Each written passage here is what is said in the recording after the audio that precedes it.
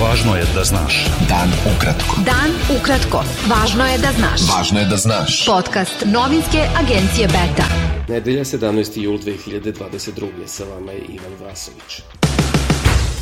Ministar odbrane Srbije Nebojša Stefanović izjavio je da je avion tipa Antonov 12 koji se srušio kod Kavale na severu Grčke prevozio 11,5 tona municije srpske namenske industrije za Bangladeš, a u nesreći je poginulo 8 članova posade. Stefanović je na konferenciji za novinare rekao da je avion ukrajinske firme Meridian Ltd poletao iz Niša u subotu oko 20:40 i prevozio je municiju srpske firme Valir za Ministarstvo odbrane Bangladeša. Bilo je planirano tehničko sletanje u Amanu, Rijadu i Ahmedabadu, a trebalo je da sleti u Daki. Rekao je da je avion imao sve uredne dozvole, sve u skladu s međunarodnim propisima. Prema ranijem pisanju grčkih medija, u avionu je bila samo posada, a pilot je pre nesreće javio zemaljskoj kontroli da imaju kvar, zbog čega mu je odobreno da se spusti u Kavali. Predsjednik Srbije Aleksandar Vučić objavio je na Instagramu fotografiju spomenika Kameni cvet u Jasenovcu uz poruku "Samo vi radite svoj posao, živeće srpski narod i nikada neće zaboraviti". Vučić je to objavio pošto su hrvatske vlasti objavile da mu neće dopustiti privatnu i nenajavljenu posetu Jasenovcu i Pakracu. Premijerka Srbije Ana Brnabić izjavila je da je Vučić hteo u nedelju da privatno poseti Jasenovac, ali da je odložio tu posetu zarad dobrih odnosa Srbije i Hrvatske. Ona je rekla da je postupak hrvatskih vlasti najveći skandal u modernoj istoriji Srbije i Hrvatske.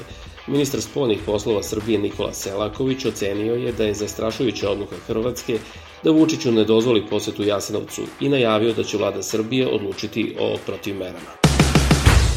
Ministar spoljnih i evropskih poslova Hrvatske Gordan Grlić Radman rekao je na vanrednoj konferenciji za novinare povodom medijskih napisa o neodobrenju posete predsjednika Srbije Aleksandra Vučića Hrvatskoj da nisu dobili službeni zahtev za posetu i da su shvatili taj potez srpske strane kao nedobronameran i kao provokaciju. On je rekao da su hrvatske vlasti neslužbenim putem pre 2 dana obaveštene o poseti predsjednika Srbije Aleksandra Vučića Jasenovcu i još nekim mestima planiranoj za nedelju. Taj izostanak diplomatske procedure koja najavljuje dolazak visokog funkcionera smatramo da je neprihvatljiv, rekao je Grlić Radman. Meštani Pakovraća nastavili su i u nedelju 6. dan za redom blokadu firme za proizvodnju betona Cemprom u tom mestu i ne dozvoljavaju da se nastave radovi na izgradnji deonice autoputa Preljina-Požega. Meštani su zaustavili radove jer im još uvek nisu isplaćene sve oduzete kuće i zemlje za izgradnju autoputa. A za utorak i sredu, 19. i 20. jul, najavljeno je da će biti izvršeno njihovo prinudno iseljavanje iz 3 kuće koje su predviđene da se ruše. Susret na visokom nivou u dijalogu Beograda i Prištine teško je očekivati u dogledno vreme zbog nepopustljivog stava kosovskog premijera Aljbina Kurtija da dijalog može bitno napredovati samo uz uzajamno priznanje, rekli su agenciji Beta u Briselu upućeni zvaničnici u Evropskoj komisiji. Posrednik Evropske unije u dijalogu Miroslav Lajčak nastoji da kontaktima i tihom diplomatijom ipak otkloni zastoj kroz moguće male dogovore, poput nedavnog sporazuma o energetici, naveli su ovi izvori. Ali je, kako su objasnili, nezadovoljstvo među članicama Unije veliko zbog tvrdoglavo upornog stava Kurtija da bez uzajamnog priznanja Srbije i Kosova ne može biti napretka, uključujući od EU zajamčeni briselski sporazum. Beta. Dan ukratko. Budi u toku. Ministri spoljnih poslova Bugarske i Severne Makedonije Teodora Genčevska i Bujar Osmani potpisali su u Sofiji drugi bilateralni protokol za ispunjenje ugovora o dobrosusedstvu i prijateljstvu, javljaju makedonski mediji. Potpisivanje tog protokola deo je pregovaračkog okvira za početak pristupnih pregovora Severne Makedonije sa EU, odnosno održavanje prve međuvladine konferencije koja je najavljena za utorak 19. jula u Briselu. Dokument koji će biti deo pregovaračkog okvira za članstvo Severne Makedonije i kako su preneli bugarski mediji sadrži mere za nastavne planove i programe istorije, govor mržnje i kulturu.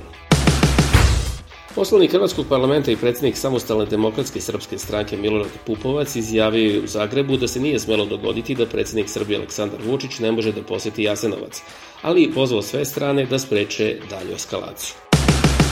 Ruske rakete pogodile su industrijska postrojenja u strateškom gradu Nikolajev na jugu Ukrajine, dok Moskva nastavlja napore da proširi osvojene oblasti na istoku zemlje. Gradonačelnik Nikolajeva Aleksandar Senkević saopštio je da su ruske rakete pogodile industrijski i infrastrukturni objekat u gradu, ključni centar brodogradnje na ušću reke Južni Bug. Još nema informacija o žrtvama.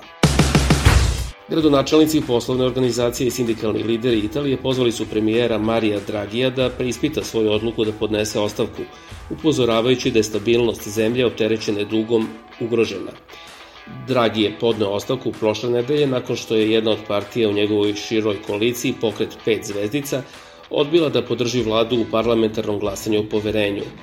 Predsjednik Sergio Mattarella odbio je njegovu ostavku i zamolio ga da se sledeće nedelje obrati parlamentu, nadajući se da će naći konsenzus.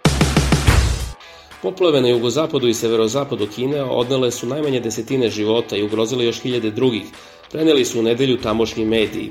U jugozapadnoj provinciji Sečuan najmanje 6 osoba je poginulo, a još 12 se vodi kao nestalo, nakon bujičnih kiša koje su izazvale bujične poplave, što je nateralo oko 1300 osoba na evakuaciju. Bio to pregled vesti za nedelju 17. jul. Sa vama je bio Ivan Vasović. Pratite nas i sutra. Prijetno. Pratite nas na portalu beta.rs I društvenim mrežama. Važno je da znaš. Dan ukratko.